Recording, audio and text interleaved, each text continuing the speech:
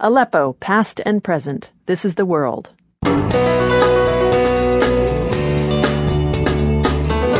I'm Jeb Sharp. The Syrian city of Aleppo has seen nothing but war for 4 years, and today's no different.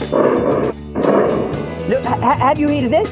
Yes. This is now a plane. It's targeting my neighborhood with machine guns. But despite the violence and destruction, there's still a place where Syrians can celebrate Aleppo. It's a Facebook page that collects people's memories of how great the city once was. The consistent feeling is this feeling of longing to go back and hope to go back to Aleppo at some point. Plus, Iraqi Mandaeans in Massachusetts gather for a communal baptism. They said, it's going to be cold. I said, I don't care. I'm going to finish my meetings in Boston and I'm heading right to the water. It's all ahead on The World. It's almost impossible for anyone who is not in Aleppo to understand what life is like in Syria's largest city right now.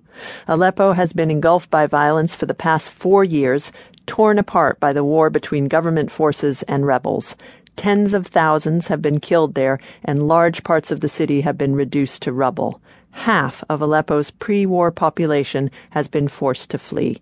That's about 1 million displaced people. So Aleppo, the way the city was before Syria's civil war, is no more. In a few minutes, we'll hear about an online effort to preserve memories of the city.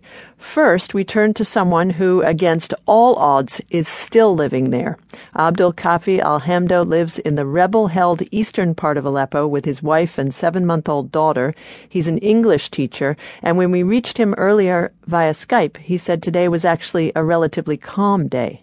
Here in my neighborhood, there was no chilling, so we felt better today. But when it's silent, we know that there is something coming. This is our life. All the shops are empty of any kind of food. The only thing that is found in the shops is cleaning materials. That's it. When I go outside, I'm not sure that I'm going to see my wife and my daughter anymore. It's so dangerous. But what should we do? We can't just stay at home and waiting death to come. So we have to do something. Death is coming at home, at school, on the streets. It's coming. So we don't have any choice. Abdul, Yes. what do you and your wife do to lessen the stress? We always try to forget the war, forget the killing, but just 5 minutes and directly we go back to the situation, the killing, what's going on. We wanted freedom, so we have to make many sacrifices to have a good future for our daughter and for the next generations. What do you say to each other when you do say goodbye, when you have to leave the house? Always she says, please keep safe. I told her, okay, I can't. It's like that. If the bomb is close to you, you die. If it's just farther, you live. She says, okay, just walk behind the walls. When you hear the planes, just go into some buildings. But she knows that I will not have time.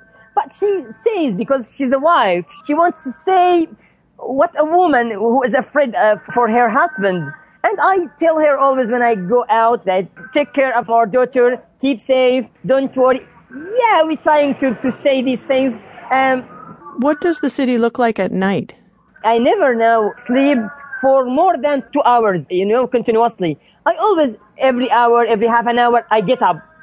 Something psychological, okay? I get up. What's up? Nothing. I get back to sleep. Sometimes no, because of the sounds of shelling, rockets, I have to get up every now and then to make sure that my wife is okay, my daughter is okay. Dreams now are a problem for us sometimes. Even our dreams, rockets, bombs, siege, Iraqi militias, Assad troops, they are trying to arrest us, kill us. These things come into our dreams even. Look, have you heard this? Yes. This is now a plane. It's targeting my neighborhood with machine guns. Not rockets, this is only machine guns. They are powerful. They can penetrate a roof. This is always, okay? This is not, we take this for granted now. Do you need to go somewhere to be safe? I want to stay here. This is my land, my home. We wanted freedom. We wanted to be free people. We want to live as those people who are in the Western countries live.